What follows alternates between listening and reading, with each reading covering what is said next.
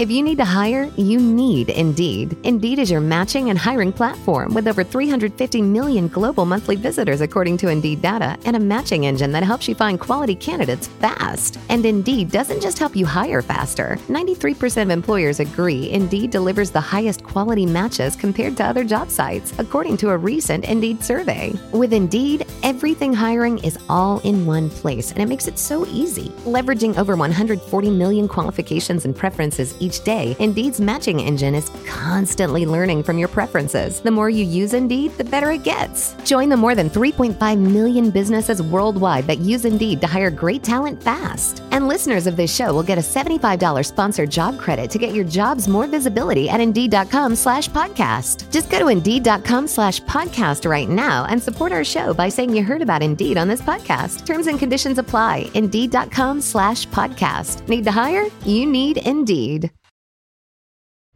Wherever you are, it's somewhere walking straight for you. All you can do is pass it along to someone else. In a world where zombies, ghosts, serial killers, and vampires all exist, it's Nico, Brian, Mike, and Dustin, and they are all that stand between you and the films that could end the world. Welcome to the Don't Go Out There Horror Movie Podcast. Welcome back, everybody, to the Don't Go Out There Horror Movie Review Podcast. Just want to thank all our fans and listeners. I really appreciate all the support. And before we jump into tonight's film review, I just want to give a quick shout out to an interview we dropped earlier this week with the great Eugenie Bondurant. She was in Hunger Games Mockingjay. She's going to be in the upcoming Conjuring 3, which we're all excited about. Highly recommend you go check that interview out. And a quick shout out to our website, don'tgoouthere.com, where you can find all of our interviews, our episodes, our store, our blog, and our social medias. We have Facebook, Twitter, and Instagram. Just search for that on those platforms and you'll find us, or click the link on our website. And tonight is my film review. My choice, I picked It Follows. I'm pretty excited to talk about this movie because I think it's going to be a really good discussion episode.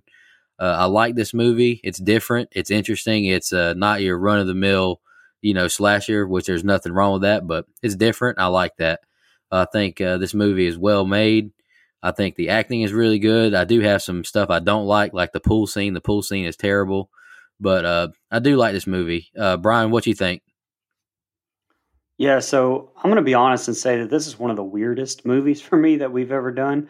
And I mean that in the sense of I did not like this movie the first time I saw it.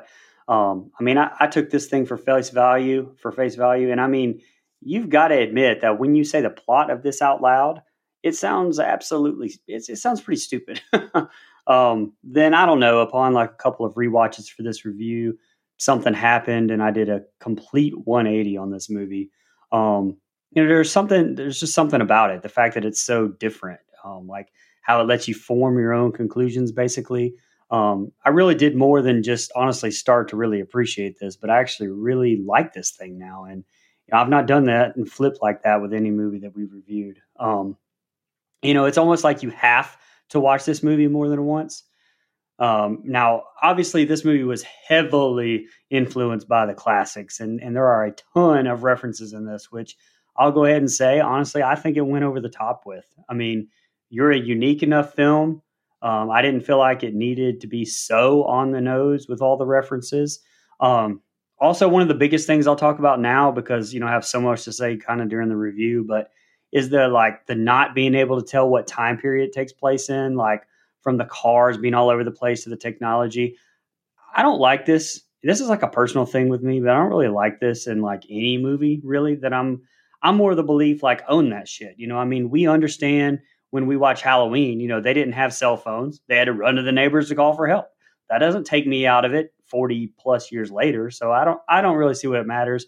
I don't even like it when Rob Zombie films, but he does at least do it a little bit better because it's more subtle. Like, this is just so, again, on the nose and over the top with it. So I hated that part. But the soundtrack's amazing. The musical cues, I almost get this 28 weeks later vibe from it. And, in some parts, I keep going back to what maybe turned me off at first, but definitely turns me on now.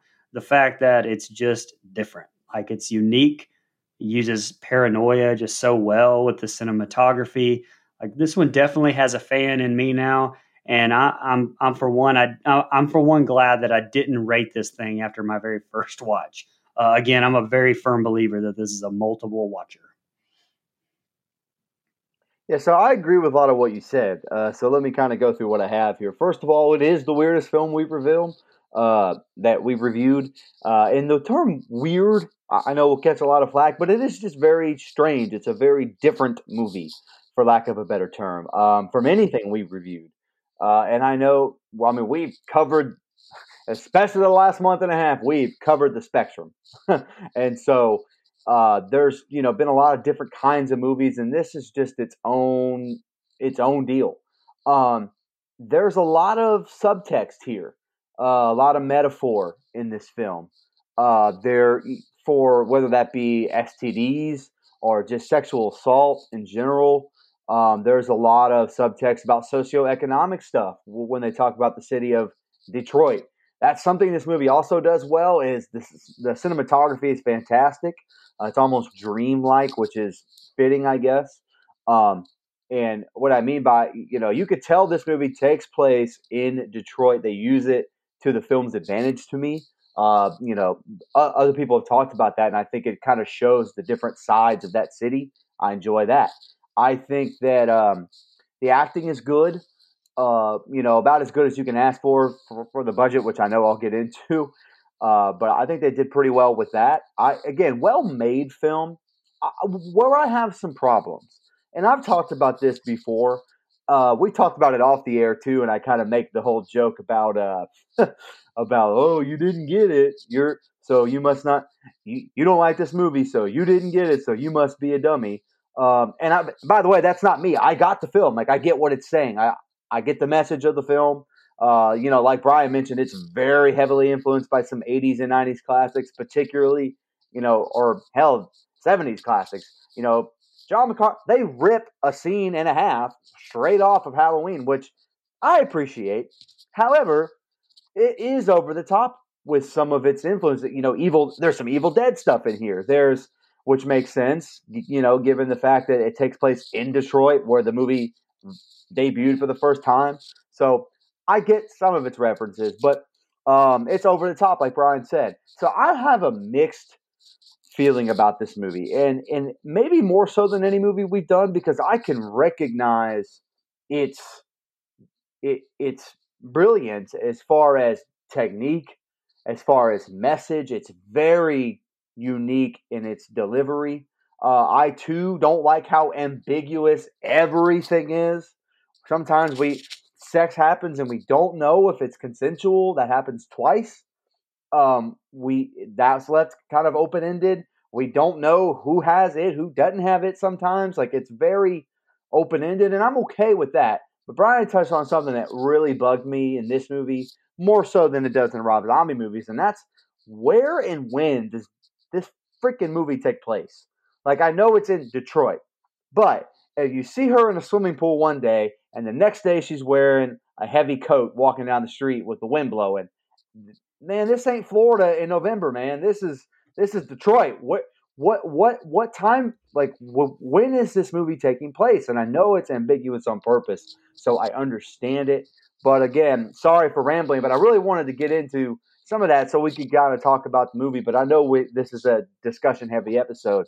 There's just so much to unpack here. This movie is it's one of those I call Grand's Biscuit, where you literally just keep peeling back some of these layers, because I do think, now I think it's done better than a Midsummer, but there's layers to what the movie's actually trying to say. I do agree with you, Nico. I'm going to spoil that right now. I hate that pool scene.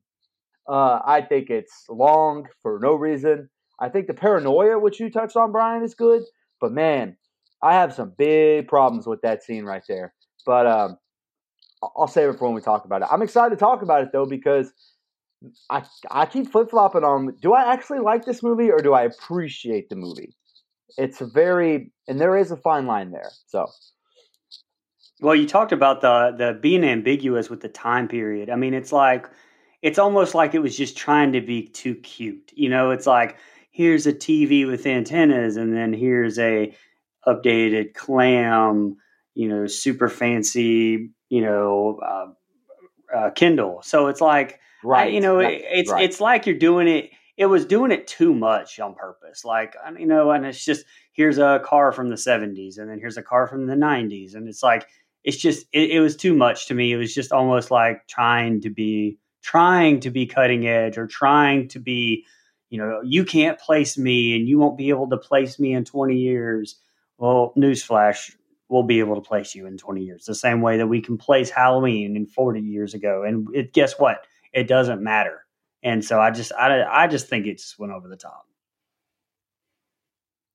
All right, y'all got any more opening thoughts before we jump into the scene by scene? All right, let's do it. All right, the film starts with a shot in a suburban neighborhood. It pans to a young lady running out of a house with like skimpy clothes on and heels on in a panic. A neighbor asks if she needs help, but Annie refuses. Her dad asks if she's okay, and she takes off running very impressively in heels. She runs inside her house while an awesome score plays. She runs back outside and gets in her car and drives away. She speeds away, avoiding all calls, and she stops at a beach. She sits on the beach with her car's headlights beaming on her. She tells her dad on the phone that she loves him and she's sorry for being a shit at times. Next day, she's found dead on the beach with her leg completely snapped back. Now we're at Jay's house and she's enjoying, I don't know why, but there's being an above ground pool, I liked it. Now we're at Jay's house and she's enjoying her above ground pool. Her sister tells her that Yara and Paul are here if she wants to watch a movie, but she has a date tonight. She catches two young neighbor kids peeping Tomming her in the pool. She goes inside and the three are watching a black and white film on a tube TV. She now asks Yara what she's reading on this clamshell, like Brian mentioned, the clamshell, I don't know, like a Kindle-like thing. Yara lets a fart rip now on someone else's furniture. Like, what's wrong with you, Yara? It's not your house. Jay is upstairs that's funny. now. I stayed at Nico's one time and ripped a bunch. So anyway. It's all good. I don't even sit on that couch. Jay is upstairs now getting dressed for her date tonight. All right, his name goes from Hugh to Jeff, but he's Jeff in all my notes. She and Jeff are in line at the theater now playing a game where you pick another person to swap lives with and they have to guess who you choose. She guesses wrong and he reveals he chose this little boy. How cool would it be to have your whole life ahead of you? Total freedom. They're in their seats now and Jay picks her person now. Jeff says, the girl in the yellow dress, but Jess can't see her. He points at her and Jay thinks he's teasing her. Jeff says he feels bad and he asks to leave. Jay is confused and Jeff says he feels better outside. The two drive away now and go to a diner. Next day, Jay and Kelly walk the neighborhood and Jay tells her how weird Jeff was last night. The girls walk past Greg's house as he washes his station wagon. It's nighttime now and we see Jay and Jeff walking through the woods and they lie by the waves crashing onto a beach and they start to kiss. Jay asks to go back to the car where they have sex. Jeff gets out the car and goes to the trunk as Jay lays across the back seat. She tells Jeff about daydreaming about being old enough to date and hang out with her friends. Jeff gets back in the car and puts a rag with chloroform over her face, causing her to black out. Jeff looks disheartened that he did it. Inside an abandoned parking garage, it seems Jay is bound inside a wheelchair. She awakes and Jeff says he's not going to hurt her and not to worry. He has something important to tell her and to believe him. This thing is going to follow you. Somebody gave it to me and I passed it on to you in the car. It can look like a stranger or someone you know. She shakes and yells for help. Sometimes it'll look like someone you love to hurt you. We see Jeff looking around. He says he sees it. He pushes the wheelchair to the edge and we see a naked woman walking towards them. Who is it? She asks. He says get rid of it by sleeping with someone, and if it kills her, it comes back after him. He wants Jay to know it's real as he flashes the light on her. He pushes her in the wheelchair back to the car, never being a place with one exit as they drive away. So there's a lot to unpack here in that set of scenes that you just read. Kind of like Brian said, if you watch this first time, if you watch this on the first time and you take this at face value, this already seems kind of out of left field and weird, but I like that about the set of scenes. Again, I kind of mentioned the cinematography. It's shot like a dream, but it's not so over the top with that lucid feeling where it's not like some of the scenes in Inception, where I mean, this is just kind of like a moody atmosphere, like a moody atmosphere. We kind of talked about what makes some of those horror classics great, and it's the mood, the tension, the atmosphere, and like we talked about, this movie takes from the classics in that way, and that's a good thing. It uses the score to perfection. That is one thing this movie does so well, is the music. It's very John Carpenter influenced, no matter what anyone else wants to say. This not only sounds like Halloween stuff, this sounds like some, not They Live, but they're, Jesus Christ, I'm drawing, oh yeah, no, it's They Live. There's some, I mean, John Carpenter is just known for his symphonic sound. It sounds a lot like the 1982 or the 1981 Halloween 2 score than it does the original, because it has that 80s symphonic sound in there. But I love the music in this movie, and you get a lot of that. And, Right off, and yeah, Mike, go ahead. And Mike, well, you I think were the one that actually brought this up like 14, 15 episodes ago when we did Halloween 78.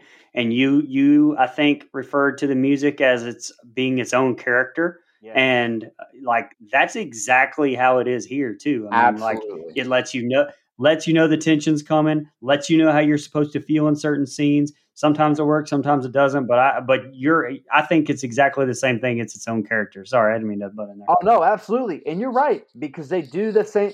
This is very around the time. It's a couple years before, obviously, but this is Hereditary does the same thing, where the music and noises are their own character. They kind of use it to play off of the characters that are in the movie. So I agree with you 100%. So just talking about the scenes again, this was a hard movie to write stuff down for when it came to like actual scenes taking place, because again, it's kind of it's an independent horror movie. But I'll say this: the opening scene to me kind of is a little out of left field. I know you kind of have to establish it and what it is, kind of anyway. You never really do, but you get the girl with on the beach with her legs snapped. You kind of like, oh, what's this? You at least have some intrigue there. I like our main characters. I think it's kind of a nerdy group of friends in a good way, like a charming way. Everybody, I know this is not so up to speed of in 2021, but everyone at that age was peeping Tom through the fence at someone. Just saying, it's kind of the way it went. You had the older girl that was in high school. You were in elementary school. You're peeking through the little spot, man. That's just the way it is. Hey, just being honest. I mean, haven't you ever seen The Sandlot? Come on, man. But no, I listen. Again, I go back and forth on whether I like the character of Hugh Jeff, whatever. Yeah, Hugh Jeff. But and obviously he's not a likable guy because he kind of spreads it to Jay. But my thing with that is he's so shades of gray because I feel like he's in an unwinnable situation. The sex was consensual, of course, or that's what we see anyway. Now, well, she tells the police the same thing. I mean, she tells the police that it is consensual. However, I think they put that in there specifically so it's not confusing. So you don't think that it was rape. Later in the movie, we get one that I don't know if it's a dream or not. Like I have no idea. Yeah. So again, he's just kind of he's living in paranoia. He's passing this on. And one thing this set of scenes establishes really well early on is a word I've already said, a word that Brian mentioned off the top: paranoia. This movie gets the whole time you're kind of like you're feeling icky or something. Like, I don't know, like the whole time you watch it, the characters are feeling icky, you're feeling icky, and it's just like a constant state of paranoia. The garage scene is well shot. I love the lighting there. It's really well done. It's dark, which again I normally nitpick at, but it's dark in a good way. You get the solo light on the naked middle-aged woman who ends up playing a role later, which is, again, this movie is very strange how everything ties into each other. A lot of loose ends, but that's okay. But no, this scene is well acted by Jay, the woman who plays Jay, which I'm sure one of you has the name of. But it's so well done. her screams aren't like shriek over the top 1987 prom night shriek. It's very, very good.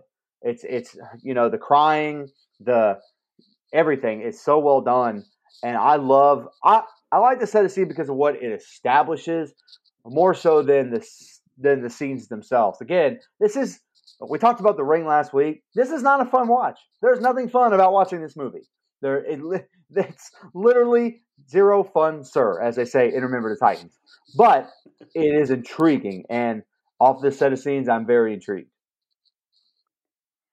Yeah, Nico talking about the above ground pool reminded me of that Mitch Hedberg joke where he says, I saw a commercial for an above ground pool. It was 30 seconds long because that's the maximum amount of time you can picture yourself having fun in an above ground pool. Which is true, except for, okay, so I didn't look this up and maybe somebody else did, but that just had to be a location thing on purpose. Like, clearly everyone in this movie, at this group of friends, is middle class and below. So an above ground pool, that's a freaking luxury, man. I wish I had an above ground pool when I was a kid. Yeah. Well, and okay, so at the beginning, I'm not sure if it's a nod or if I was just looking for things, but it sure looked like the numbers on the house were 1428. So I assumed that was a nod to Elm Street if it was. And apparently even Annie's name here is a nod to Annie Brackett in Halloween. And of course, the music we touched on. That shot from the back seat of Annie's car stood out to me as definitely something different, which I know that David Robert Mitchell used the cinematography in this to like always make you uncomfortable, always set up that tension like we talked about and keep it going the entire film. Props to him. Again, it was very different, unique. I'll probably use those words a lot during this review. Great effects, I thought, on Annie's leg. I almost would have, even if you didn't show it, even if you just pan off of her to the ocean and maybe you hear her dying, maybe hear the leg break, I think that would have been more effective, in my opinion, something I would have changed. The dialogue, though, between Jay and I think that was her sister Kelly, I thought it was cringy. Honestly, it wasn't very good exchange of dialogue at all. And again, no offense to the actors there. I couldn't do it. I will give props to the casting, though, and it does get better, the dialogue between the two. But Lily Sepp and Maika Monroe, I don't know if I've said that right or not, but they definitely look like they could be sisters. I thought that was very good casting. Another fun fact, Jay is actually short for Jamie, which was a tribute to Jamie Lee Curtis. And her sister Kelly is named because Jamie Lee Curtis also has a sister named Kelly. So, but, we talked about this pool scene. That whole pool scene for me, I know you're trying to establish a character and not jump so much into it, but I hated the music there for one thing. I almost would have just rather no soundtrack or something. I don't know, but it was a little bit off to me. I did really like the simple exchange between the group, with Jay and Paul. I can't remember Jay's name. With Jay and Paul and Yara.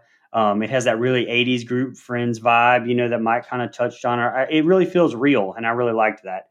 The movie theater scene I loved because, it made me feel uncomfortable, or it made me feel comfortable for just a minute, like before it just hitting you with that tension over that girl in the yellow dress. But I like how it didn't show you what he was seeing yet. It kind of held that off. I really did like that.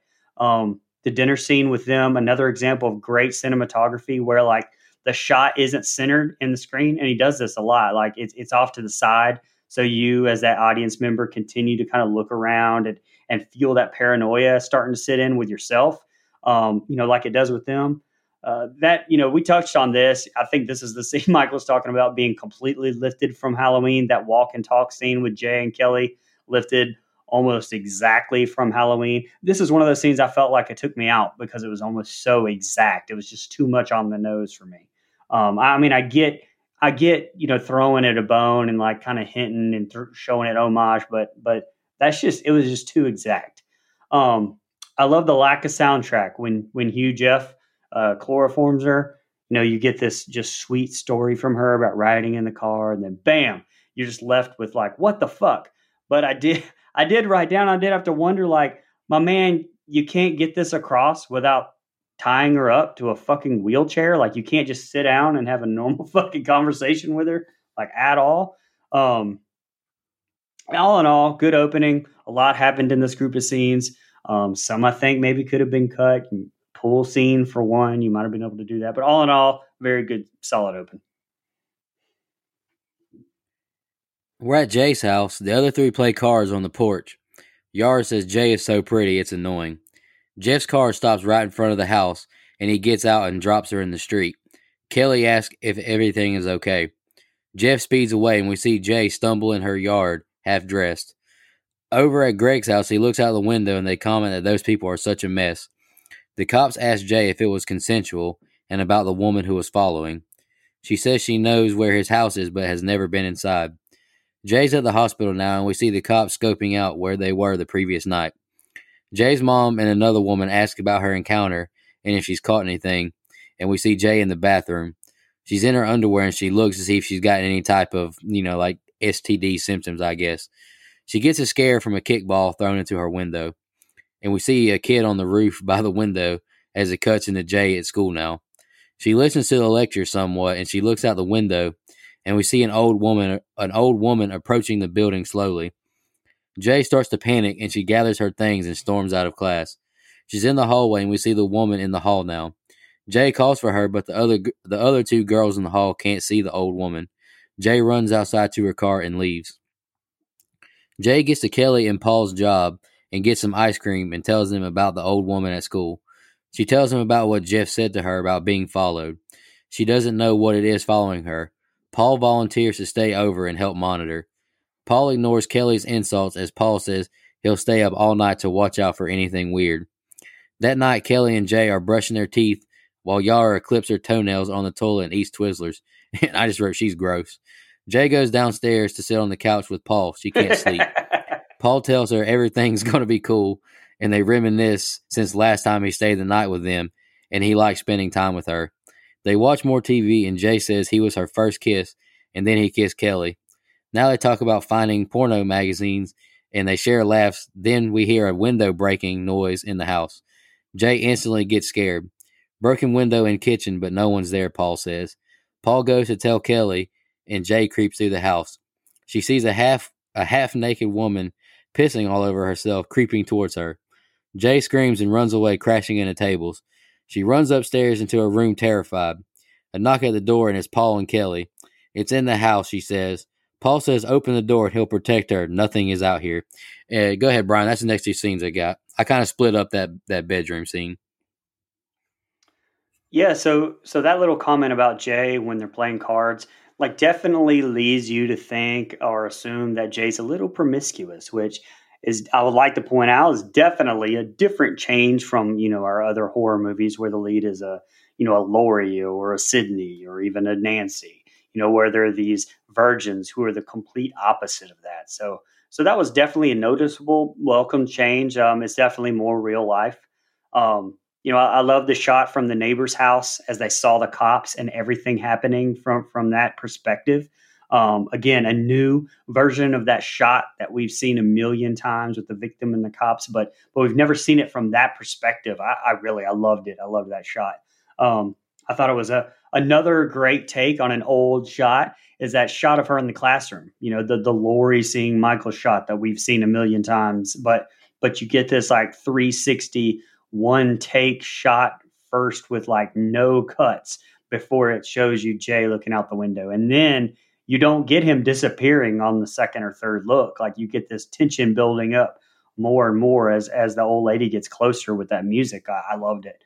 I like how they never show you the mom's face. Apparently that was on purpose, but it kind of gives it more of a Snoopy vibe maybe, but where it like differs from something like, Elm Street or Stranger Things, where the adults like really not a takeaway, but are more included, I guess, in the plot. And, and they aren't the focus here, I guess is what I'm trying to say. And, it's the kids, and it's how the kids deal with the problem. But every scene she appears in, her face is like either completely covered or out of focus. It's just a nice little subliminal touch from the director there. I think the scene with Paul and Jay, I think it's good that they're trying to establish that bond with them. I'm not a fan of Paul because personally, he honestly looks like exactly like this kid that I hated growing up. So not his fault, but sorry, he's that's strike 1, 2, and 3 with me. I already don't like this kid, but I will say it did establish that bond, even if the whole dialogue was a little bit spotty. And lastly, like, so the girl, that had the boob hanging out and peed on the floor, like she was just standing there when Jay turned that corner in slow motion shot, like, which, I mean, I did like that shot, but was it just like standing there waiting for her? Honestly, I didn't think that it really stopped like almost at all. I do feel like that's the other thing. Like, I feel like the rules for this thing are just very all over the place. Like, they're very inconsistent to me. And I'll get in more into that, especially like with the being shot scenes and stuff later. But all in all, okay group of scenes. Not a ton happening till the end of this group, but I do like the character development. The tension is definitely very high for the audience at this point. I think this movie does a great job with that. Yeah. Again, in the word, another wrestling reference, only small this time. In the words of Vince McMahon, there are no rules, pal. By God. And that's true. It has no rules. I'm so glad you said that, Brian, because that's literally what I thought. I'm going to wait so I don't jump around. But off the bat here, the scene where she's out of the car and like gets on the ground and someone, that is a brutal scene. Like, that's just a very good, like, wow, like he just dumps her off and leaves, and it's very like you're taken aback because her friends are on the front, they're hanging out front playing cards, and it's like two completely different worlds, and they're on the same street, and it's just I love the contrast there. I think it's really well done. I love the police station scene mostly because of the dialogue.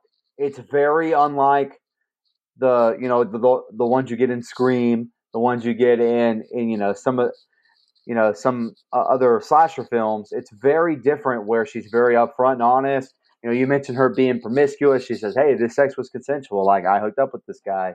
I think that's very different, and I think there's nothing. It's not something a heroine in a movie should be ashamed of. Like, it's just one of those things that it's always kind of bugged me a little bit. But that's the John Carpenter and Deborah Hill always talked about. That's something wrong that people took away from the first Halloween is the virgin has to make it through. It's like not what they were trying to do at all, to be honest. Right. But it's just kind of funny that just lingered throughout the genre for so long, and it's kind of nice to see the refresher here. Yeah. So here's the thing.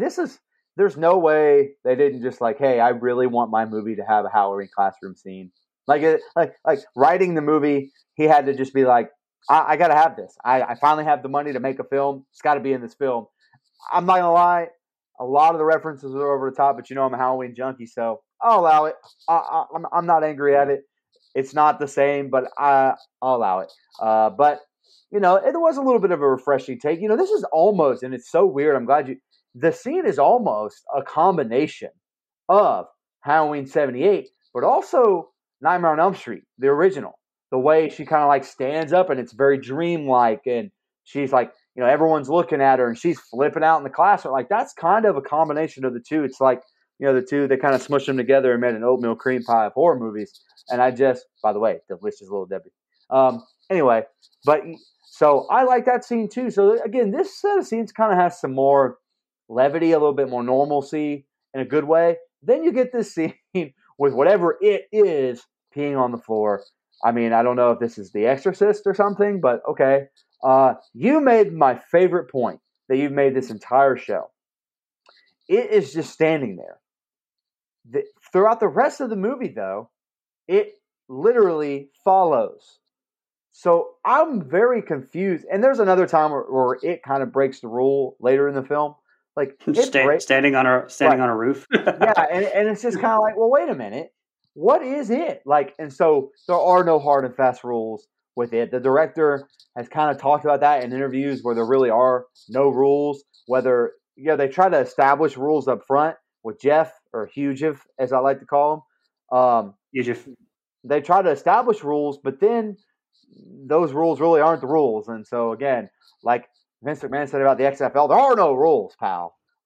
So again, I like the set of scenes until we get to that, and that kind of was a little funky. But again, shot really well. I love that shot that they get.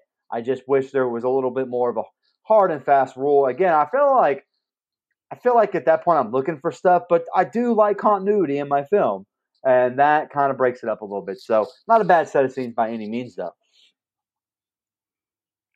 All right, she lets him in the room and she paces around. She says she needs water. She tells him about the girl in the kitchen. Another knock at the door and Paul grabs a broom, but it's just Yara.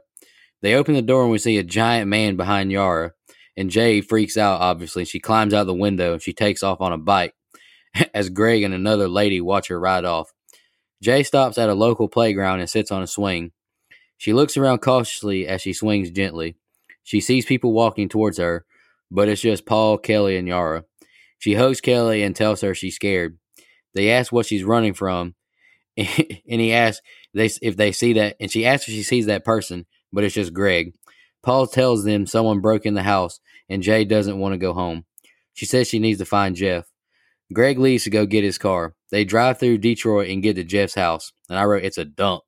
They break in and scope the place out.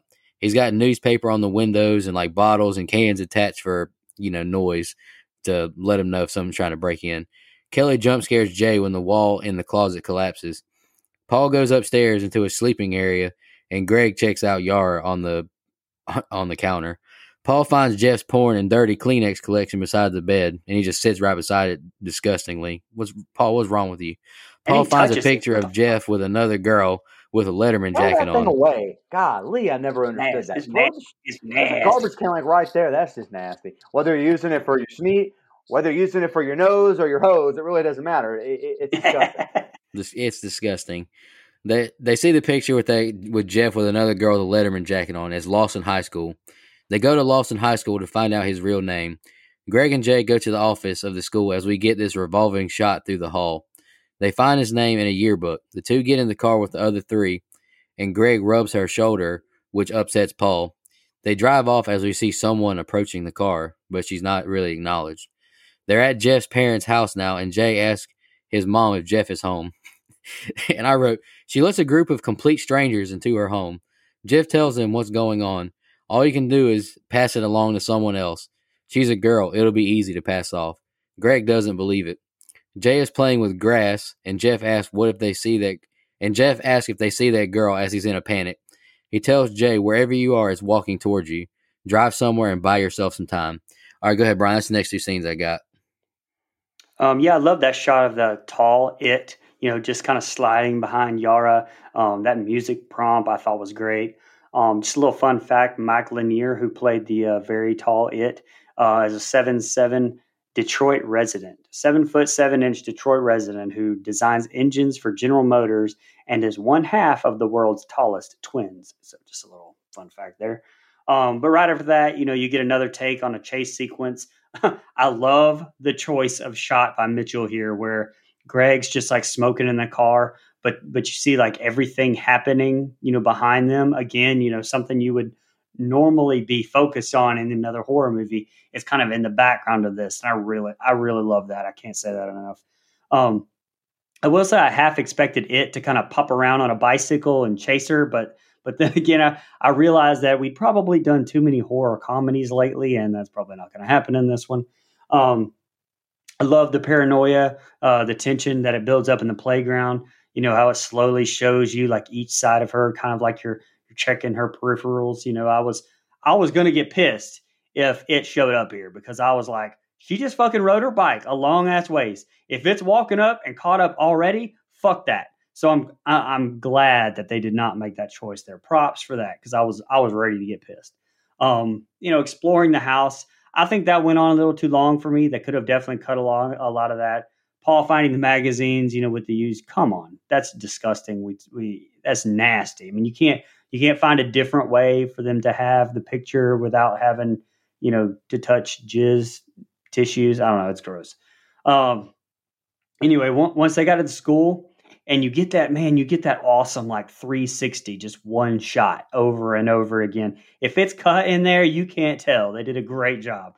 And I love those, honestly. And you don't even need to hear that conversation that they're having with the librarian or whoever they're having with the school. Like, You know what's going on. You're a smart audience. And finally, a director respects you. So, it's so unique, and it continues to just further emphasize, like, always looking around, always on a pivot, always keeping an eye out, even when the actors or actresses aren't. The circle scene. Okay, so I don't know. This rubbed me the wrong way. It seemed like just so out of sorts. Like, how did they all decide to go outside and sit in a circle? Because I mean, if you're friends, this asshole basically raped and really hurt your friend's sister, or friend slash sister. The animosity would be just off the charts. Plus, like, how did the first time go with Jay seeing Hugh Jeff again? How did we get to this point where we're all suddenly just cool enough with Hugh Jeff that we're like letting him sit in this circle and even give us this exposition dump? I mean, it's almost like The Ring last week where she just let her boyfriend watch the video and already thinking it was a killer video, just like, man, fuck you. Like, he knew he literally just handed her a death sentence. Like, give me something. Give me like her being pissed. Give me one of her friends punching him, being his ass for her. I don't know, something. It just seemed really bizarre. Anyway, this fun fact here, this scene where Jay is like lining up those blades of glass on her upper leg. Later, when she inspects herself after it at the end has kind of grabbed her under the water in that public pool, she finds exactly 5 marks on her leg just like that. So it was a nice little callback. I thought so. Anyway, go ahead, Mike. Yeah. You touched on a lot there. First of all, you made my favorite. You already made one of my favorite points, but you're making another one here. There's some inconsistency with how, and I kind of touched on it already. How are we supposed to take Hugh Jeff? Because we're supposed to see him as a bad guy, but it doesn't really feel like this group of friends is treating him as such. And that's kind of what I take away from this set of scenes. Going through this elaborate way to find his house. They went to the house, they inspect his house or a house. I don't know. It's disgusting. I don't know. I kind of mentioned hose or nose. We kind of know it's for the hose. That's disgusting. Whatever. To each their own, but to just leave it there is not something like in a movie, in a show where we saw a movie where a woman got split in half via regular saw, not chainsaw, regular saw. That was not as gross as that. That's not what you do. So again, just something that makes me go, ooh, that's gross. Yeah. Clean your stuff up, gentlemen. That's all I'm going to say. But yeah, you are right though. Went a little long, especially because wasn't there. Not there. Why are we spending so much time? Like, and then I too, I have it right here. I love that 360 spin. Whatever they did to make that work doesn't matter. Yeah. If there was a million little cuts, it wouldn't matter. It's done so well. The shot is amazing. And again, it does create a sense of I have to look over my shoulder at all times. Not just over my shoulder, to the left, to the right, to the front, to the back, to the side. Cha-cha, real smooth. But no, I mean, sorry, I had to do it. I had to do it. I'm sure everyone 40 and up will appreciate. But no, I'm sorry. Wow. Sorry, Brian. I'm sure Nico. I'm not even 40 yet. I'm not 40. I'm sure. Man. I feel like Nico's gone out line dancing before, and the cha-cha side came on. He had no choice but to do it anyway. I'm pretty sure. But no, yeah. So we get the scene where they get to his mom's house, which, again, weird tie-in stuff going on here. But you get to mom's house, she's like the grandma from Bad Santa. Oh, let me fix you some sandwiches. She gives them like a cola and some other crap, and it's just all hunky dory. And I'm like, no, man, your son may not have raped this woman, but he knew. See, this is where some of the subtext starts to come in, where it's kind of hitting on STDs, sexually transmitted diseases. This is technically a sexually transmitted demon. I think I saw it called on, so still an STD, which I think is clever. It's a clever metaphor to get the message about it out there. because a lot of people have sex knowing they have an STD and they willingly give it to a partner of theirs, and that's not okay, and neither is giving a demon to somebody when you know. And so, again, it's just kind of one of those, it may not be rape, but it's assault.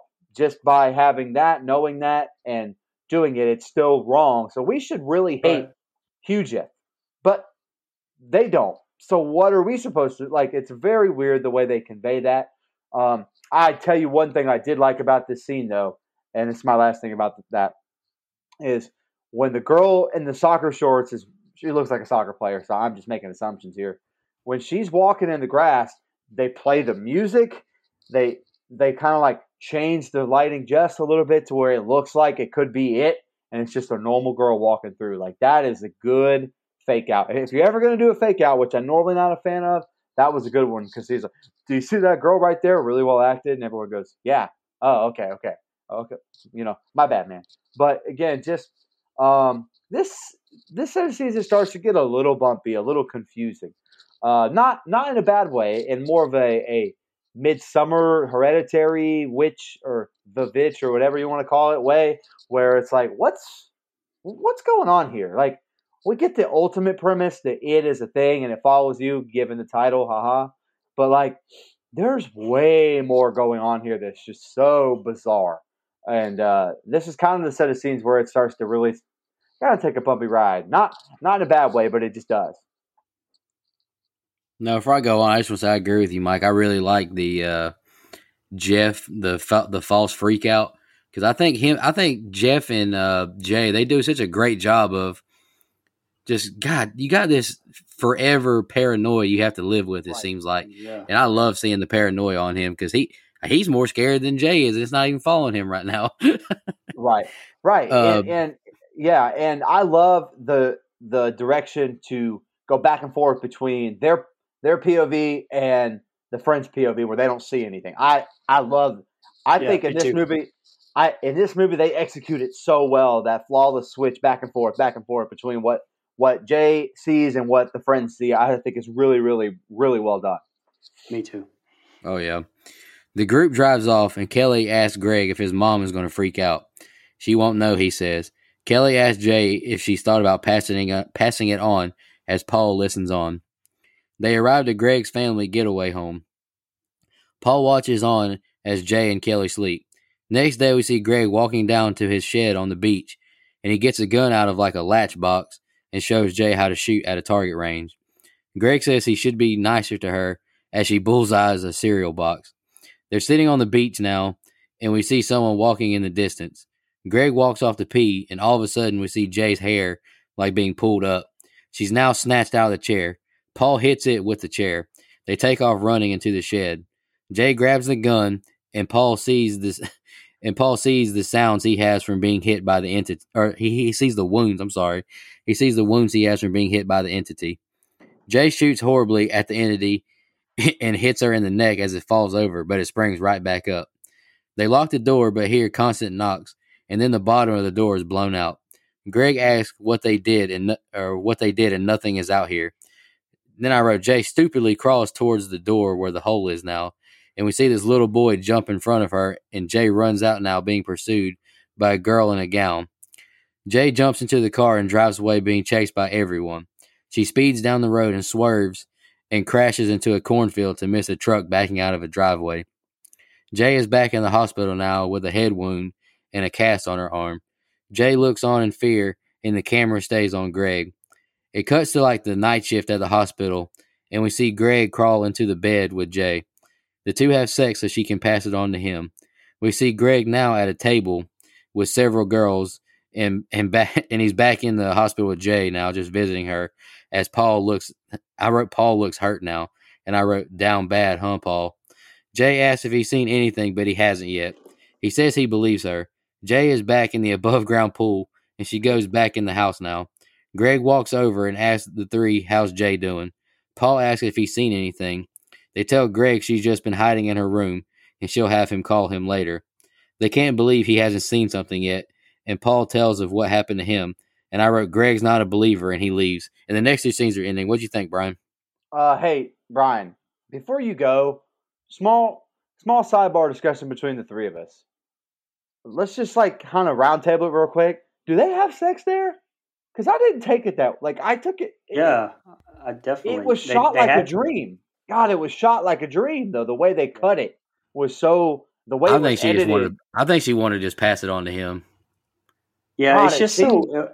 Yeah, it was definitely weird how it all happened. But yeah, they definitely had sex. To me, it almost felt like not consensual because I mean, you don't see the scene where she's like, "Hey, let's have sex," like you kind of get earlier, like just kind of crawls in the bed with her. And again, maybe that's ambiguous on purpose. I don't know, but like, I just thought it was very strange the way they decided to cut that together. But sorry, go ahead. No, she says in the next couple scenes like he wasn't a believer and he was strong or something like that. So I think she just was like, "Screw it, I'm gonna pass it on to Greg." Fair enough. I feel you there. Yeah, well, I wrote the same thing. I mean, I didn't understand how it even happened. I mean, because it wasn't established at all. And yes, like later on, they talk about like, well, yeah, I had sex with him in high school, so it wasn't a big deal. But like at this point, I'm just like, what the fuck is even going on here? And how is she just okay with passing it on? And I don't know. Like, I wanted it to at least, show her being maybe at least a little bit hesitant. Like the least bit hesitant, and maybe Greg talk her into it and say he doesn't believe it, but he'll take it for her or something. I don't know. Just it just seems out of. I wrote this too. It seemed like out of character for the whole established relationship that we have to this point here. It seems like something Paul. It seems like something Paul would do for her, right? Not Greg. So I don't know. It didn't work for me at all. So. Plus there was that whole awkward shot of her just like staring off into space while Greg's just going to Pound Town. Like it almost like insinuates that they had that talk at some point, but it didn't show them, and it just I don't know. It was so weird. I don't know, very bizarre. Anyway, the car scene at the very beginning with them driving up to the cabin. I liked it right up. And to the part where like Kelly says, what did she say? Have you thought about like what he said and passing it on? Like to me, like that alludes to the fact that, okay, she believes her, and I almost think that they've bought into it, all this shit, like a little too easily at this point. Like now when shit starts happening, like I get it. But to me at like this point, it's bought in to me just way too easily. Like you can still be her friend and be supportive and go along with all this, like for the adventure, camaraderie, whatever. But to like really believe it at this point is a little bit crazy to me. Now the shots of like the car driving in the woods, all that could have been cut. Like that drug on a lot to me. There's a lot of wasted shots, like showing Greg going to get the gun. Okay. But like showing every single step that it took for him to get there. Like, it almost like lulls you, to a sense of security until they do get on the beach. Like, and you can see over her shoulder that lady walking through the woods, and it's not some crazy, ugly woman. So you're not sure, like, is that one of the kids? Like, it hasn't shown me all of the kids yet. And then you kind of get one in the ocean, and you kind of start to counting, and you're like, oh, wait a second, shit, that might be an it. Then you kind of see her hair come up. But just from Kelly's point of view, with nobody there, I fucking loved that shot. I thought it was great. I will say that Paul, I felt like got up a little bit too easily from that massive kick to the ribs. Like he went about 10 yards and just got right back up. That was almost Marvel superhero to me there. But again, the rules of this thing, this was one of the parts I was talking about earlier, because here in this set of scenes, like it's established that, okay, a gunshot is going to just temporarily subdue it. Like really, hold on to that for later because that changes. But then like Jay, she just drives off, left them, like they were running after the car, like just stop and let them in real fast. And you avoid this whole entire Children of the Corn fucking wrecking into the farm here, where like, it's just bizarre to me because like, she's not that far away from it, like at all. It's still pursuing her right there at that point. How did she get to the hospital? How did all that happen so quick that it didn't get her? Plus, what the hell happened in that wreck? Like she wasn't even barely going fast, and she just stopped real quick in the corn. but suddenly she broke her hand and it knocked her out. And like the whole hospital scene, like I'm just thinking about all of this stuff during this hospital scene. So none of that tension where it's showing the people in the hospital, none of that really like did anything for me or hit me because, honestly, I was just completely just distracted by that. And then we get the whole Greg fucking J just out of the blue part, which we discussed. Well, my biggest part of this was she said it had been like 3 days and that thing didn't catch up to them by at least to one of them by that point. Because I think Greg and Jay just said we were talking about it and have you seen it yet? Afterwards. And he said no and said something about it being 3 days. Like what?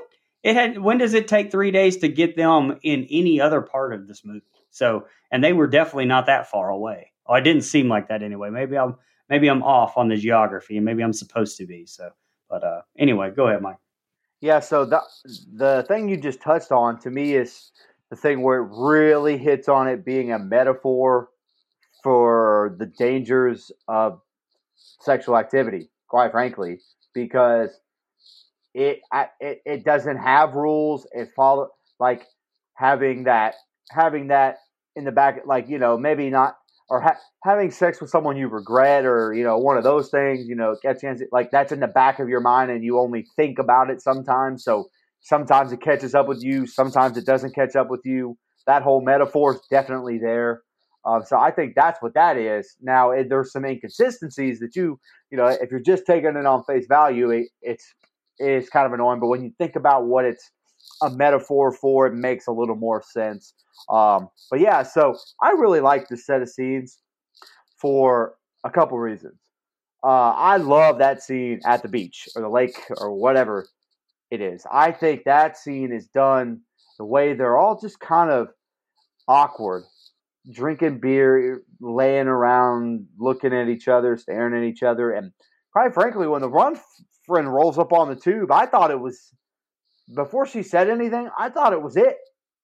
Like, I'm like, that's cool. That's different. Now it can fucking swim too, huh? Now it's on a fucking tube. like I kept thinking that, and I'm like, that's unique. But I think that scene is that is a very good suspense scene. Like, a very good thriller horror scene where they just use the tension of the quiet, and then all of a sudden it jerks her up by the hair. And I think that's you finally, the way they the way that the friends finally realize, oh, she's not kidding. This isn't in her head. We just saw her get jerked around by her hair from no one. And I think that's a really good reveal there. I love the scene in the shed or the shack or the, whatever, the barn, whatever the hell that thing is. I love that because, again, good POVs where you see what she sees and the friends see nothing. But it plays into the suspense. Like, there's this invisible force that not everyone in this room can see, but it's coming after us. And it's very well done. I just love that scene. I love Greg on the outside, not believing it. All the knocking is very suspenseful. It's not done like Knock Knock, the movie that we reviewed, which was unfortunate for all of us. Free pizza, though. Just a free fucking pizza. You sucked my dick. Or whatever it is. Dude, I don't even remember that movie anymore. I just remember that was hilarious to me. So, yeah, I think it's, after that, the hospital stuff. You touched on it. We touched on the sex thing. That's fine, but I think we kind of settled that. But that long arching shot where it's just the different hospital rooms, you touched on it. I literally wrote, what the fuck was that? It was very misplaced to me, and I don't know if it's because I could tell, and this is just me seeing enough movies in my lifetime, that wasn't a hospital that they filmed, that there's no way. They're just random rooms that they made look like hospital rooms. Like, there's like shelving in the bag that just doesn't really fit. Like, and so that kind of took me out of it a little bit. It killed my suspense instead of doing the opposite. Now again, I'll give them an A for trying. I'll give them that. But it didn't do anything for me personally. All this stuff at the hospital, and even right after, just some of the dialogue feels a little bit out of place. We kind of touched on Paul, and he's thinking about giving it. All that stuff is just kind of weird dialogue. But I still love the set of scenes for that one scene at the beach, lake, whatever. I just think it's so well shot, acted all around. I think everyone plays their part super well. I do like that she has one like super caring friend that you don't really get a lot in slashers. Like a lot of times, well, it always ends up in the friends being catty towards each other. Like even the original Linda from 78 Halloween's kind of like, oh, whatever, you don't have a boyfriend, you're a loser. Like, like that kind of stuff. Like, no, at least she has a friend that genuinely cares about her. Like, when Nancy's going through it in 1984, Nightmare on Elm Street, no one believes her. Here you have some people that are actually behind her, backing her up, want to help her. And so I think that's kind of unique as well. So I like the set of scenes. But again, there's some inconsistencies if you take this movie on its face value. But if you use the metaphor, which I kind of touched on, was just, if this is a metaphor for the dangers of sex, sexual promiscuity or whatever, if that's what it is, I see some of the inconsistencies in it because it only creeps up on you sometimes. That kind of makes sense to me a little bit more. So I'm willing to forgive it a little bit. But if I'm just watching this as like a monster flick, forget that. That goes out the window. But I like the set of scenes. All right, the next two scenes are the ending. That night, Jay stares out the window and sees a man who looks like Greg in white pajamas walking into his yard. He tries to break in through the door, but then he uses a brick to smash a window. Jay realizes what's up and tries to call Greg. The man jumps into the house and Jay runs over. She beats on the door and jumps through the same window. She runs upstairs and sees a woman beating on Greg's door. Greg thinks it's his mom, and the woman jumps on him. Jay walks in and sees the woman grinding him, and he's dead now. Jay runs out and gets into her car and drives away as she sees a man following after her. She cries in her car, and she stops in the woods. She lays on the hood of her car and falls asleep. And I wrote, "What the fuck are you doing? Just asking for death." She wakes up the next morning and walks down to the beach. She undresses to like her undies and swims out to three guys on a boat. And I wrote, presumably to pass off the entity. She's back home, and we see the above ground pool is destroyed. Jay is asleep on the floor at home and hears Paul knock on the door. She lets him in the room and they start to talk. She says it'll be here sooner or later, and Paul says you can pass it on. He volunteers his services and asks why she picked Greg. She says she thought he'd be okay. He wasn't scared, and they've slept together in high school. Paul holds her hand and gets shot down for a kiss. "I want to help," he says. Jay looks out the window again, and Paul gets an idea when he sees a picture of her in the pool. He asks if they remember where they were the first time they kissed. They load up in the car and head to the pool. They back out the driveway, and Jay sees that a naked man was on their roof. It's back after her. The four walk towards the pool as Yara yaps away. I don't know if y'all can tell, but I'm not a big fan of Yara. She kind of gets on my nerves. They're all sitting around the pool just waiting. Then we see them plug up hair dryers, extension cords, lamps, a bunch of different electrical devices to prepare. Jay gets into the pool and waits on the entity to arrive. The entity arrives finally in the form of Jay and Kelly's deceased father. She points her finger at it. It's just standing there staring at her. She tells Paul she wants to get out. The entity now throws items into the pool, but it's not working to electrocute her. Jay is dazed in the pool from being hit by the items.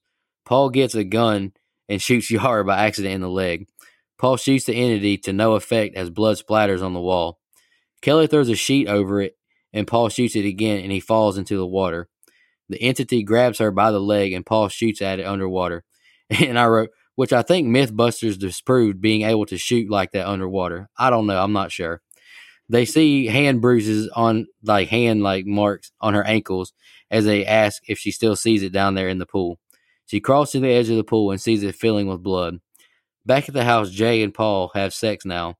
He asks her if she feels any different, and she asks him the same. Paul drives by several prostitutes and gives them the double eye. They check on Yara at the hospital as she reads off her little clamshell thing. Now we see Jay and Paul holding hands walking the sidewalk of the neighborhood, and we see a person behind them following, and the film ends with a title card and the score. All right, Brian, what'd you think about the ending? So I actually don't really care for this group of scenes, but it's not for the reason that you probably think, honestly. Okay, so I love the Greg scene right up to the point where it gets him. What the fuck happened? Like, so it dry humped him to death? Like, why is that the way that it killed him? Dude, that's your mom. Oh, not What's the what's the not metaphor Stifler's for mom that? either. That's Yeah, not hey, Stifler's mom either. well, hold on now. She wasn't. I mean, go with some time. But I'm just saying, not if she's my mom, though. That's gross. What I'm saying is, what's the metaphor there? Am I supposed to believe there's some kind of abuse in the home? Like, I'm very. That's the one scene I don't know. I'm you guys last week with some scenes in the ring. I don't know what the fuck is happening here. Yeah, and I don't have. Sorry to interrupt. I'm not you like in the ring because I don't have a fucking explanation because I don't know why it killed him that way. But then we saw like Annie's leg just bent in half. Like, why did he get dry humped by his mom? I don't get that at all. Anyway, moving on. I do like her, how she just kind of sits back and then kind of sleeping on her car hood, threw her out in the woods. That's definitely a callback I noticed at the beginning where Yara is like reading that story in the porch and says that quote where it says something like one must feel a great longing to sit down and wait, come what may, which seems to be the point that she's at right here. So I really did like that. I caught that callback on the second or third watch, but the three guys in the boat scene, come on, just cut that shit. Like, you don't need that at all. Like, I know it's left ambiguous on purpose and there's debate on if she had sex with those three guys on the boat or not. But I mean, what's the point anyway? Like, either she did fuck them and it caught back up to her fairly quickly, or she didn't and it caught back up fairly quickly. So I guess I don't really get the point of that whatsoever. And I don't think it even should be in here, honestly. Like, plus, like, did she get her cast wet? Because I mean, that's a big cast. No. I don't know if you've ever had a cast, but you don't go get it wet like that. So, I mean, didn't you know that? Did you not listen to the doctor here? It's not the first time, by the way. Anyway, Paul's got to read the room here. When he gets into that room, trying to kiss her. Come on. Like, and what was your plan? Have sex with her right there on the floor with her sister and friend asleep? No. You got to read the room, Paul. More questions. Another one I have is like, old dude said that it was slow, but it's not dumb, right? So why was it on the damn roof when they were leaving? Like, it just had to take the time to get on the roof. Like, why didn't it just get her, ground level like it does every other time? Like, did we just want a shot of old man balls on the roof for shits and giggles? Like, it makes no sense to me whatsoever to be in there. Also, all right, so the pool ending. This is the part where, like, you probably think I hate, but I really don't. Like, first of all, I think it's fucking hilarious that it just started throwing the shit in at her. But that made me laugh. Like, I was like, oh shit, that didn't work. But I don't have it because of like what the doctor said. I don't hate it. I mean, because of what the director said about it. Like, when asked about it by Vulture, David Robert Mitchell insinuated that they're just kids trying to find a way to defeat the threat in their own way. Like, he explains, like, it's the stupidest plan ever. It's a kid movie plan. It's something that Scooby-Doo and the gang might think of. And that was sort of the point. Like, what would you do if you were confronted by a monster and found yourself trapped within, this nightmare? Like, ultimately, you would have to resort to some way of fighting it that's accessible to you in this whole physical world at whatever age you are. And that's not really going to cut it. So I get that, but I like that explanation actually. So what I didn't really get though is, like, you shoot it in the head point blank, that basically does nothing. But then you get it in the pool with the Mythbuster shot, and that was the kill shot. Like, obviously it wasn't, but it bled out like, I don't even know, but like Johnny Depp's bed scene in Nightmare on Elm Street. And then you get this really awkward sex scene with Paul. And, I mean, I get it. Like, they wanted to pass it on, but it just seemed really bizarre. And Paul, my man, you're going to catch something worse than fucking It Follows and soap can't wash off from those hookers. Like, I'm just saying, you better rub her up with that. Now, with all that said, I do like the very last shot with them walking, and kind of seeing what could be a person or what could be it following them. Um, all in all, I think there was a lot of miss more than hit on the ending here for me. Okay, my biggest gripe here, this ending. This is, it's frustrating because I feel like they did such a good job of building anticipation to this ending to see how it was going to all wrap up, and it's not a wet fart in church. It's not that bad, but it's not good either. I half of me thinks they just shot that scene so they could get the cool visual with the blood in the pool. Like I like that's kind of how that feels, like just that artsy look, and that's fine. It's a cool shot. It's a cool visual, but some of the stuff beforehand where it is throwing the appliances and like that's there's some tension and suspense there. I just think there's another way to find this entity and take care of it. And I don't know, it's just not very satisfying. You don't really see it go away. It's frustrating. Now let's go. I kind of already touched on the scene with Greg. I don't really need to beat a dead horse here. Like she beat him into submission apparently, but like I just it's it's a weird death, and the next thing you get is what I would consider a weird ending. And so you get a lot weird, for lack of a better term, because I don't have another word for it. Just a very two out of place things, and I don't know if that's in there because it's out of place. And this thing is capable of doing anything. Like I understand that, but that's not a good visual. Could have gone my whole life without seeing some pseudo incest, as Dead Meat James called it. That's because it's not. I mean, it's not real. It's not real pseudo incest, or it's not real incest. But I mean, she's kind of taken over by a demon or an entity or whatever this thing is, and so a little funky. Not my thing. If it's your thing, yeah. So again, just not a big fan of incest in horror movies. It's not my cup of tea. Again, I don't know what the metaphor is. I guess it went over my head, and I'm a big dumb pop, so I'm willing to hold that L right there. I kind of already touched on the end. Just it's a lot of bang for a little buck, and I don't feel like it's very. It just doesn't wrap it up in a bow, and I know that's probably the point. And so, if that's something that's your cup of tea, good. I just think the ending kind of made me fall a little flat. I like the symbolism of Paul and her walking down the street holding hands. I think, with somebody following them, but we don't know if it's it or if it's not. And I think that's a good shot. I love that ending, that closing. A lot of people don't like when movies end like that, but that doesn't bother me. I think it kind of wrapped everything up a little bit better. So I'm glad they didn't end on the pool. I'm glad they ended on the shot they did, but to get there it's just a bumpy road. I wasn't a big fan. No, I'm with you. I like the ending, but if it would have ended at the pool, that would have been a terrible ending. Let's jump into. Y'all got any more final thoughts before we jump into a few fan questions? No. All right. The first question we got is from Michelle Mirza, one of our super fans. Big shout out to Michelle. She wrote, "Great movie. If you guys had to take a guess, what do you think it is, and can it ever be stopped?" I'm just going to go out on a limb, and I'm going to get real deep and philosophical. I'm gonna compare it to just a bad decision in your life.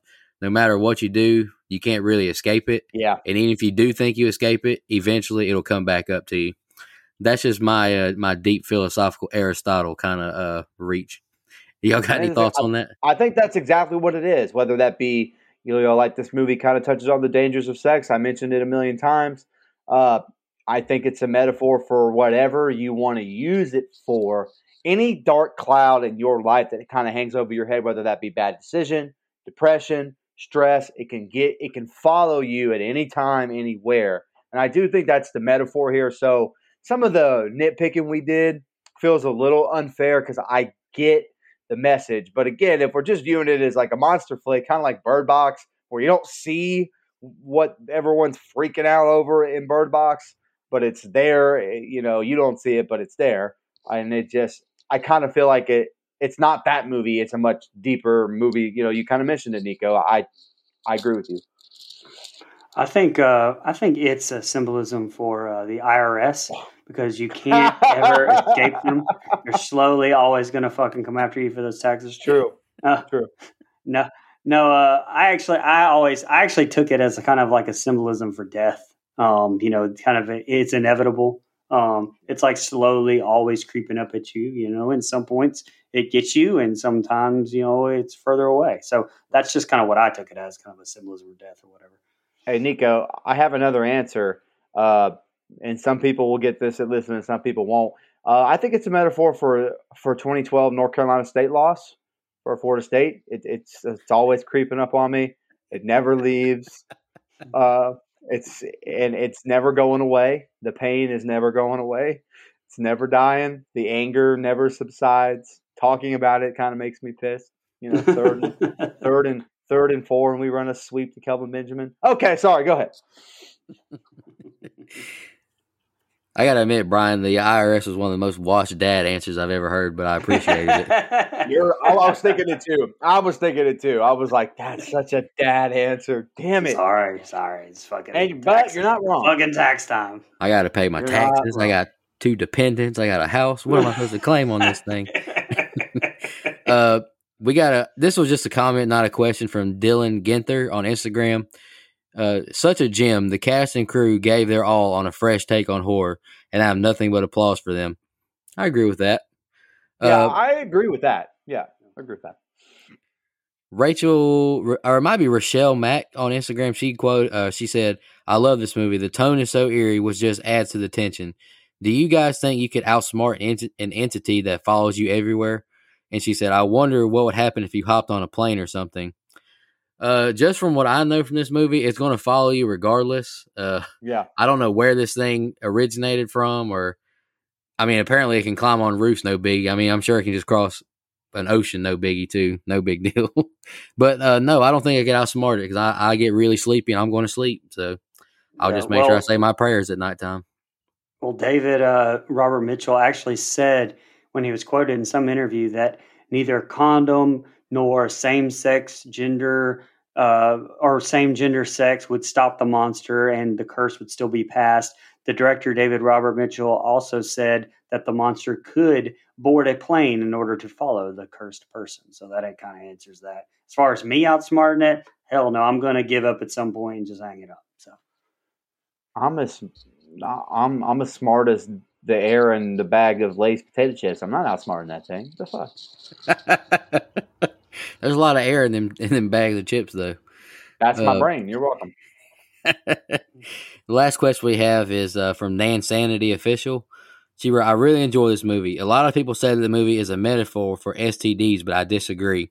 I feel like it's actually a metaphor for what it's like to be the survivor of sexual assault. This movie is simple in its concept and executes it brilliantly." I can see where you could draw that metaphor. Yeah.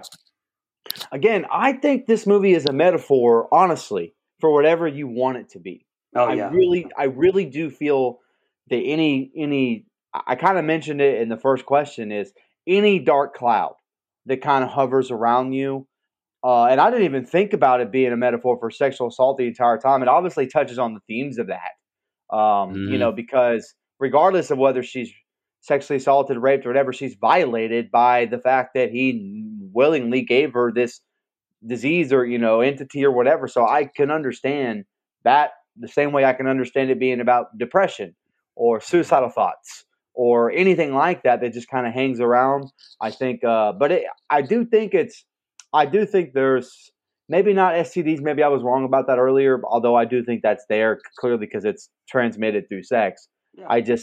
I just think that the big overarching theme is any dark cloud in your life. I think that's kind of the metaphor that you can use here. Well, let me read you these 2 quotes. So one's from David Robert Mitchell. He said, "Basic idea of being followed by something that looked like different people. That was very slow and always kind of came from a recurring nightmare that I had when I was a kid. Later, as an adult, I added the sexual aspect of passing this terrible thing on. It came at 2 different points in my life." But this quote really kind of sums it all up in exactly what Mike was saying. Author Neil Gaiman once said, that if someone tells you what a story is about, they're probably right. If they tell you what that is all a story is about, then they're definitely wrong. So, I mean, it could be like Mike said, pretty much anything you want it to symbolize: taxes or death or STDs. So there you go. Or 2012 NC State. Or 20.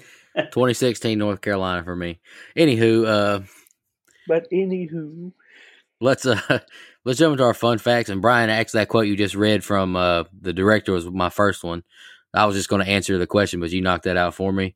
There's his the time frame of the movie is intentionally kept ambiguous so that it resembles a dream. Some of the cars shown are from more recent times. Many appear to be from the 60s to late 80s. Early CRT television sets are shown whenever the characters are watching movies.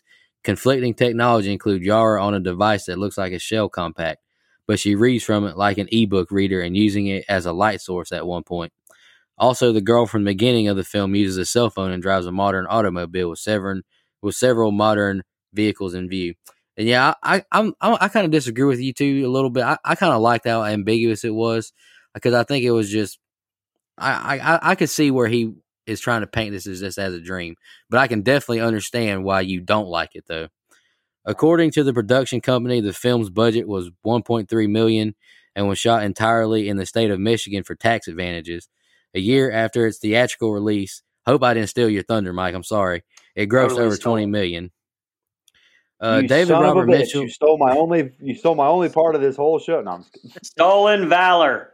David Robert Mitchell has cited the works of George A. Romero and John Carpenter as major influences on his style of filming and creative decision on It Follows, and you can definitely tell. And my last one is Rotten Tomatoes ranked this film as the 6th most praised film in 2015.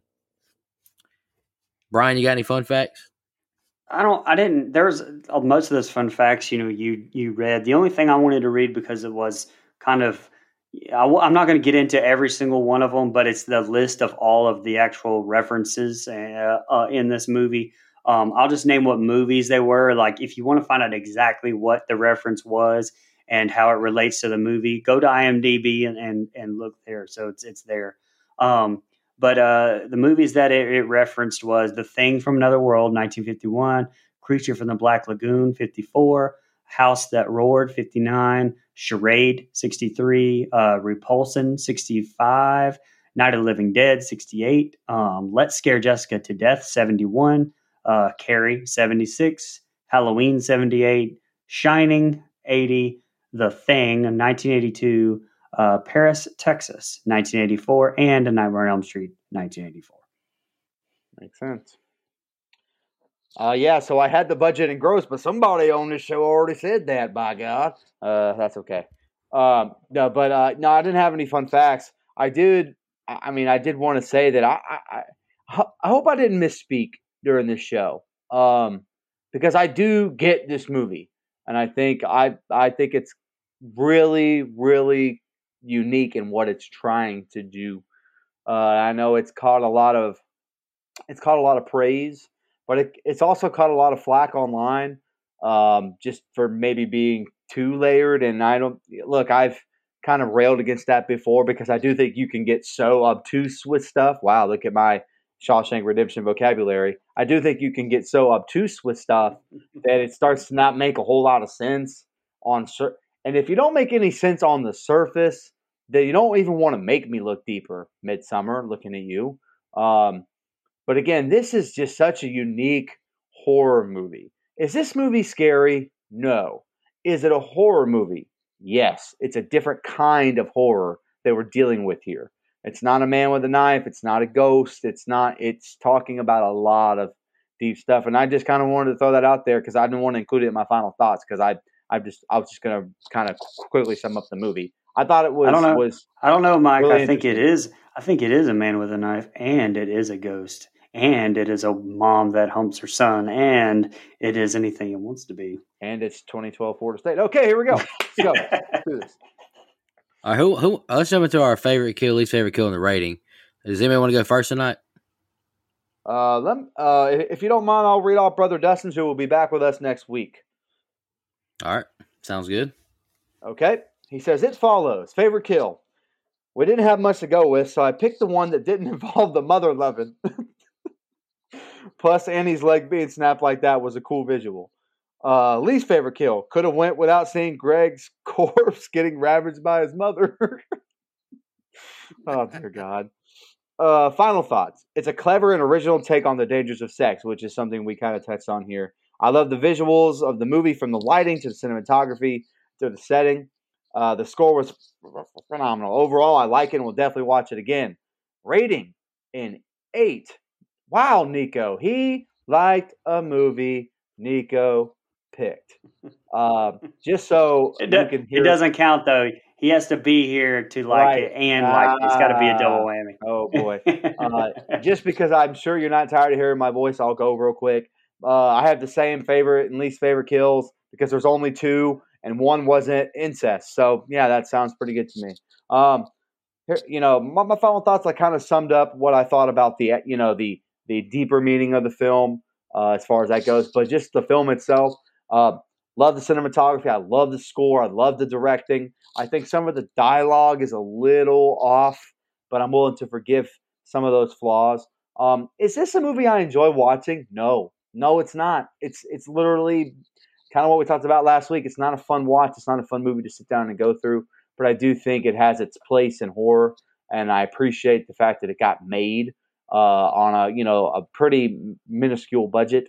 So I like the film. I don't love the film because it's just not an enjoyable watch. But I appreciate the filmmakers and the actors and everyone involved and what they did to just do something different and unique, and it holds up. And so I give it a 7. And I hope that's not low for some people, but the enjoyability factor isn't high for me. But I do think it's a really, really well-made horror film.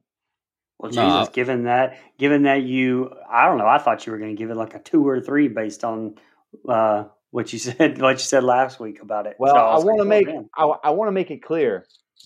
Before last week, I'd seen it one time. So, like you said, it is a multiple watch thing. So, well, let me just go off of that. Go ahead, Brian.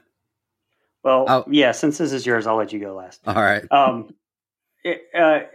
So I have kind of already summed it up, so I'm going to make this pretty quickly. Same kills. There's, like I said, the only 2 to even choose from. I'll say my this is the biggest flip I've had of any movie, watching it from the first time to the second time, or even the third time. So if I had to rate this thing on my first watch, I probably would have given it a 4, and that's about where I was at. I really didn't care for that movie a whole lot, maybe a 3 or 4. I really was like, this is the stupidest shit I've ever seen. But then the second watch, I loved it. Like and I don't mean liked it. Like I really loved it. When I really started getting into and seeing all the stuff and the metaphors and the paranoia and the awesome shots, I rated this thing an 8.5 actually. And this is the 3rd movie in a row that I've given an 8 or above. So there you go. All right. My favorite kill was the same as everyone. Annie. I think it's a really good opening scene. You can feel her anxiety, and of course the leg snap is gnarly. Least fave, I picked Greg by default. Rating, really like this movie, and I have since I first saw it back in 2014. A couple of friends, Harlan, shout out to him, and my former coworker Jeff told me about it. Really like the new concept of this and the fear, anxiety, exhaustion of just being at your wits' end like 24/7. I think the acting is really good, especially from our lead. Is it Micah Monroe? Something I don't. Yeah, I think so. That's what I said. The cinematography is incredible, and so is the score that goes along with it. I think we've all said that. Some cons I have is the pool scene. What a horrible idea, Paul. And also thought we could have trimmed it up in some spots to cut the runtime down 10 minutes or so. The slasher junkie in me would have also liked to have seen another kill, preferably on screen. But in conclusion, I really like this movie, so I gave it an 8. Brian Jackson went higher than me. Wow.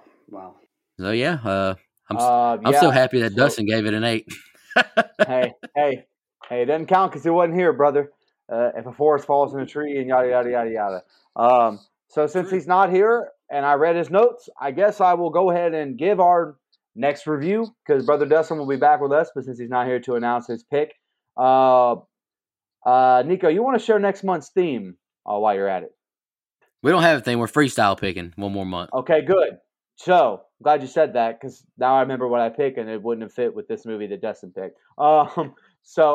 Next week we're going to be reviewing Sweeney Todd, Demon Barber, which I am sure Nico is excited to review a musical. Bet he can't wait. Never seen it. But no, I'm not excited, to be honest. But I do really like Johnny Depp, so I'm going in with an open mind because I do like Johnny Depp. Fair enough. Also, don't forget, by the end of this month, listeners, it's finally happening. I'm making Brian Hathaway watch Halloween 2, Rob Zombie, and we're going to talk about it on this show for my belated birthday pick. I can't freaking wait. Okay. He's just here so he doesn't get fined. Really enjoyed reviewing It Follows tonight. Appreciate you guys joining me. I'm glad I got some pretty good reviews. Y'all got any more final thoughts before we get out of here? No, great film. Definitely go out and watch it twice. Yeah, Nico, thanks for picking a film I actually like. Let's do this again sometime. Oh, yeah. You better watch it, buddy. Because I like your next pick, but that Halloween 2, if you rub my feathers wrong, I'm going to rate it low on purpose. I don't care. I'm rating it low. We're not reviewing it for that. We're reviewing it for the discussion. Fair enough. Anywho. And because I love Brian so much. My man Brian is hurt. He's going to call out sick for that episode. I'm hurt. Anywho, really appreciate all support.